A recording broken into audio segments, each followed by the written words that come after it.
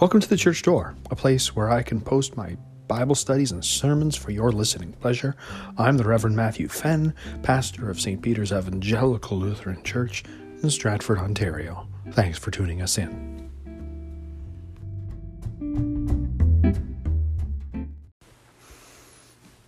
Grace to you and peace from God our Father and the Lord Jesus Christ. Amen. A man in Japan went into a junk shop in a little town not far from his home. He was looking for something very specific, and after wandering about for a while, he saw just the thing. It was a bowl, maybe about 20 centimeters across. Somebody had used it for flowers at some stage, and it was still dirty with soil and the remains of some leaves. It looked also like it had been broken into several pieces. The store owner didn't think much about it, since it was fractured and stained and looked like it was no longer any good to anybody. The man carefully fished out the bowl and its pieces. He disguised his pleasure as he went and bought it at the till.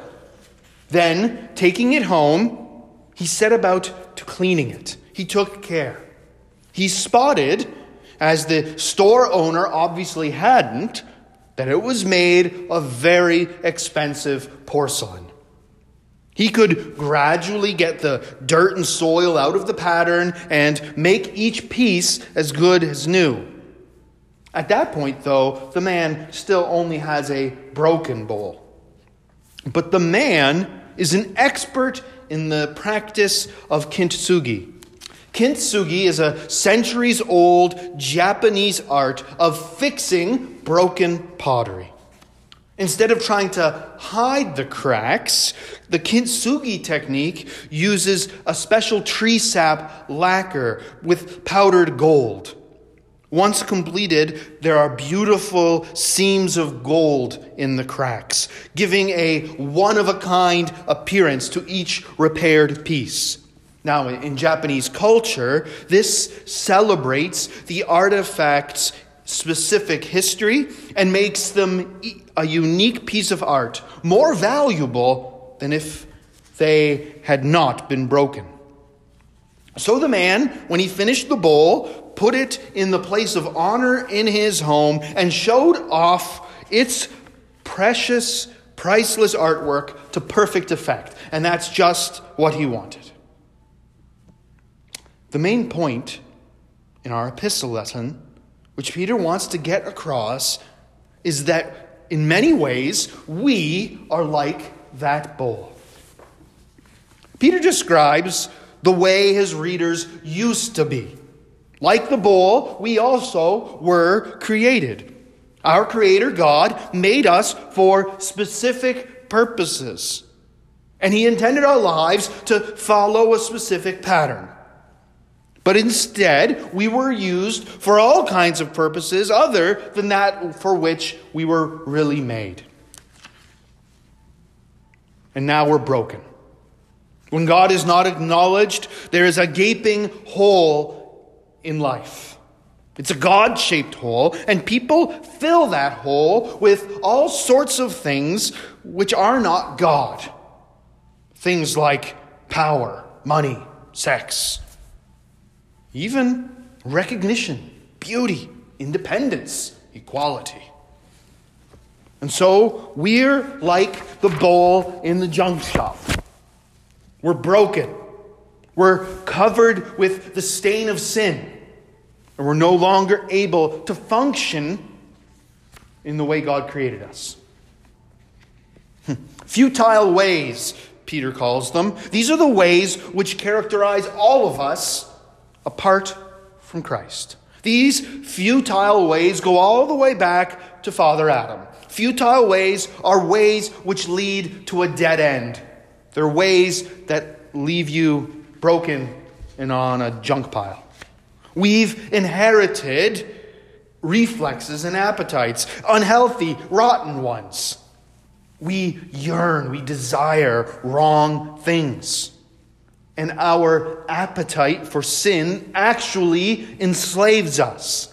Sin affects our choices. It binds us with the chains of habit. And despite the pleadings of our consciences, despite our resolutions and our efforts to be better, we still make very little real progress. It's often like a game of whack-a-mole. We beat one sin and another one pops up. We remember our Lord's words.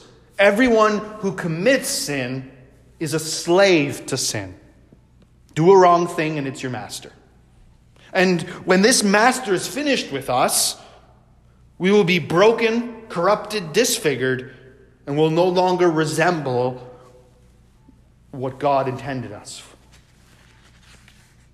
Yet the key word in this passage is ransomed. Ransomed. It means that we have been bought back. We've been bought back like a dirty object in a junk shop. God had come into the junk shop and he had paid the ultimate price for us, the precious blood of the Messiah, God's own Son. Peter has in mind the lamb that was sacrificed at the Jewish feast of Passover, marking the moment when God bought back his people from their slavery in Egypt. Jesus is the Lamb of God. So the sacrificial death of Jesus has bought us back. It's ransomed us. That's why Jesus was sent in the first place. That's been God's plan, his intention, right from the very beginning. Peter makes it clear that it is God who pays. We cannot redeem ourselves. At best, we can offer silver and gold, corruptible things. That means that forgiveness is very costly for God. Nothing but the blood of Jesus is a sufficient price for ransoming us out of our slavery to sin.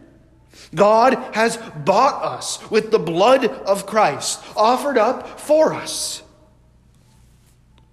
And the Father who sacrificed his Son also approved and accepted that sacrifice. He glorified him by raising him from the dead. It's because of the work of Christ for you on the cross that you have actual reason to trust God and to trust what he will do for you. The God who raised Jesus from the dead and gave him glory will also do great and similar things for you. Now, suppose for a second that the original owner of that bowl came back the next day to the junk shop and he asked for his bowl back, since he wanted to repair it himself and maybe put some more flowers in it. The shop owner might direct him to the man who bought it, but that kintsugi expert would be perfectly right in saying that the bowl was no longer available. Not only had he bought it, he had cleaned it up inside and out, turned it into a piece of art, and gave it a whole new use, a use for which it was now truly suited. It would be an insult to it, as well as an injustice for it to go back to holding flowers. Be holy, Peter says. Why? Because God is holy. The people of a holy God are called to live a life that is so radically different from the way people normally behave. We're called to reflect God's own character. You are the bowl, bought in the shop, now cleaned up and put to a new use, with far greater honor than being filled with dirt and in a corner with some dusty plants. That's what holiness means, to be set apart.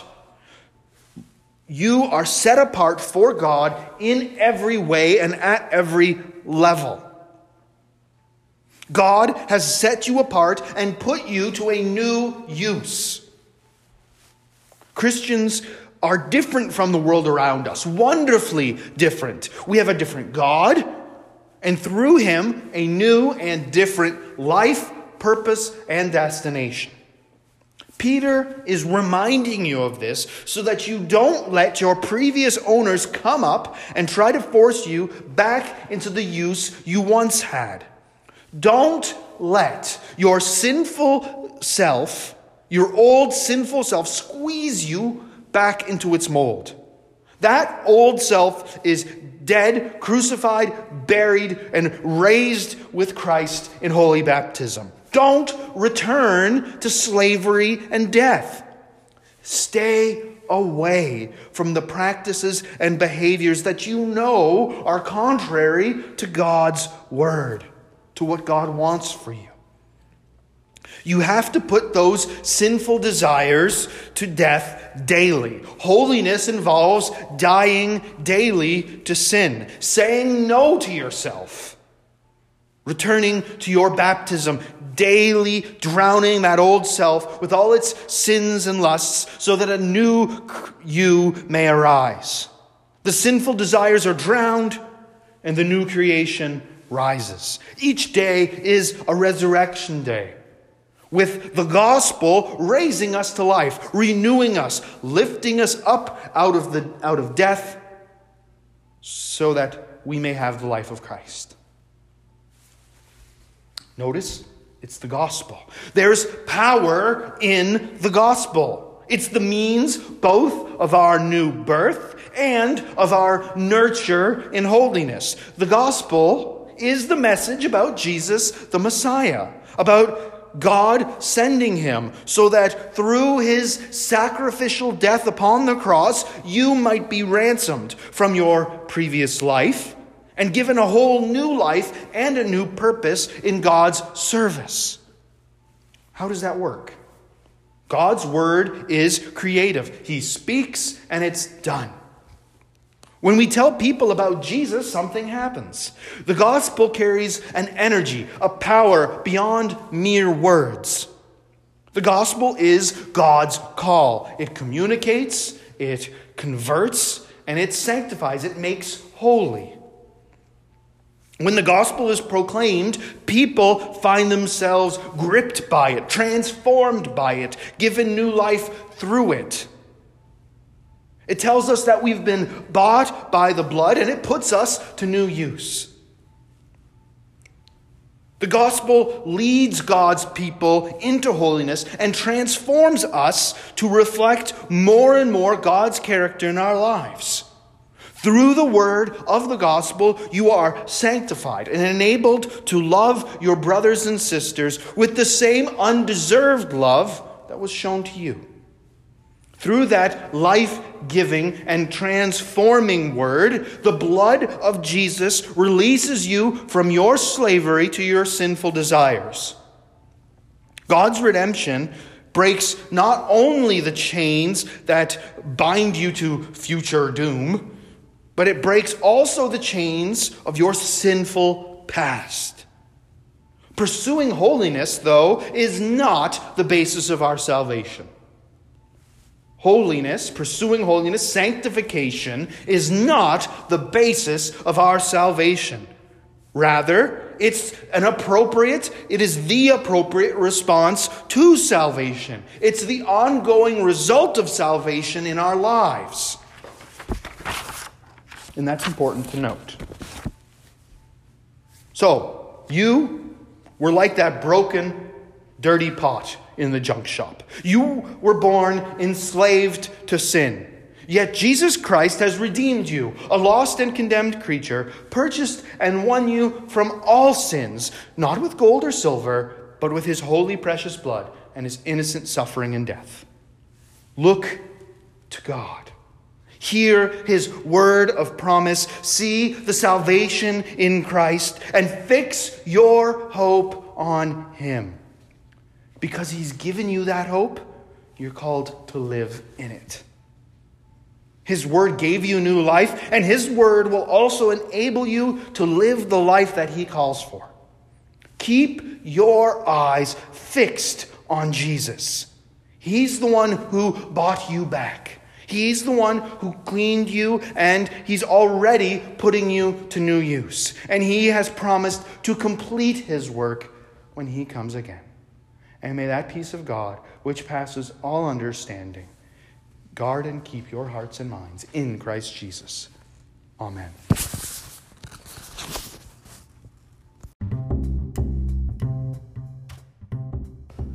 You've been listening to The Church Door. Thanks again for tuning in.